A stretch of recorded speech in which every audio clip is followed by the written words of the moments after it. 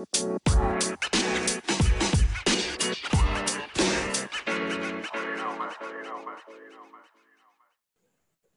there, Ramble Force. Kris here from the Digital Ramble with another episode of Digital Rambles. And I'm joined as always by JJ Cannon in Houston, Texas. Hey, Gambler. How are you doing, my friend? Great to be on another episode with you today. And, today we got a really cool episode talking about window treatments.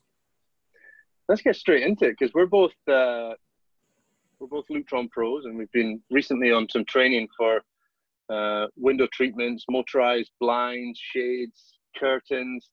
They've got regional variations on what they're described at, but window treatments, blinds, shades, curtains, these are premium products, but really are a wow factor of any smart home. Yeah, absolutely. I mean, it has that poshness to a house. You can get them in all kinds of flavors. I mean, I think everybody has a shade or a blind or some type of window treatment in their home. But what's really special about what home technology professionals are doing is automating them and setting them up to schedules so that you can truly grasp the full potential of what a window treatment could do for your home. And that is what's cool about dealing with blinds and curtains is homes have already got them. All we're trying to relay is you can motorize these, automate these so that you don't have to pull that curtain, maneuver that chain or twist that handle to get the slats in the right position or the blinds at the right height. You've got presets, you've got timers, you've got things being decided based on temperature. And once I'm a big believer of this, once you've had smart motorized window treatments, you will never live in a home without it. It's one of those things that once you've gone into that, you never go back. Yeah, absolutely, Gamble. A couple of instances that I've had clients and the treatments that we've done for them is where they'll have a great room and they'll have windows really high up, and they have shades in them, but they never move. And the reason that those windows were put up there in the first place was to create, to add light to this big open area. And if they're always closed, or if they always have some type of transparency to them, it's really not adding that full effect of how that house was actually designed.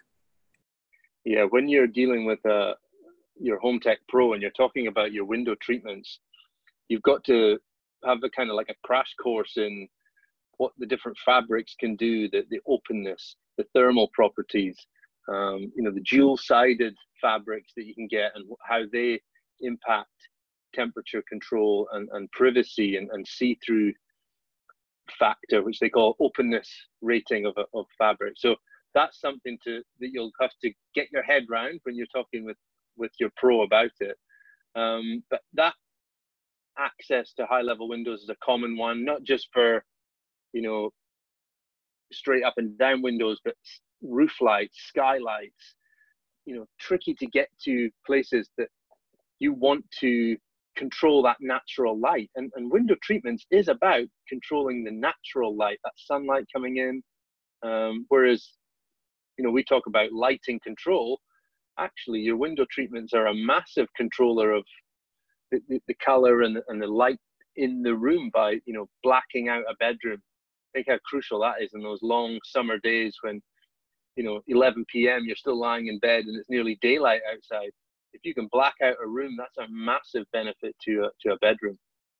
The other one is privacy, and being able to come into your room and have confidence that you have full privacy. Maybe you have a window that backs up to maybe a fence line, or you live in a urban area and people across the street can look into your place, and you don't necessarily want that. And through schedules, you can set up automated shades to automatically drop at a certain time. And then some clients like to use them also as an alarm clock, and in the morning they automatically rise for you. That's cool. Yeah, that is cool to get that. Even if you don't open completely to fully open, just having them raise like 10%, 20%, just to let in some natural light into the space, you know, I think it does something to your body clock. I think it does something to you internally, that you're aware of that natural light creeping into the room, and you wake up a little bit slower. You don't have that suddenness of an alarm buzzing beside your bed. But on the home security aspect and the simulation that somebody's home, I've had clients relay back to me that they've had neighbors phone them saying, I thought you were on holiday.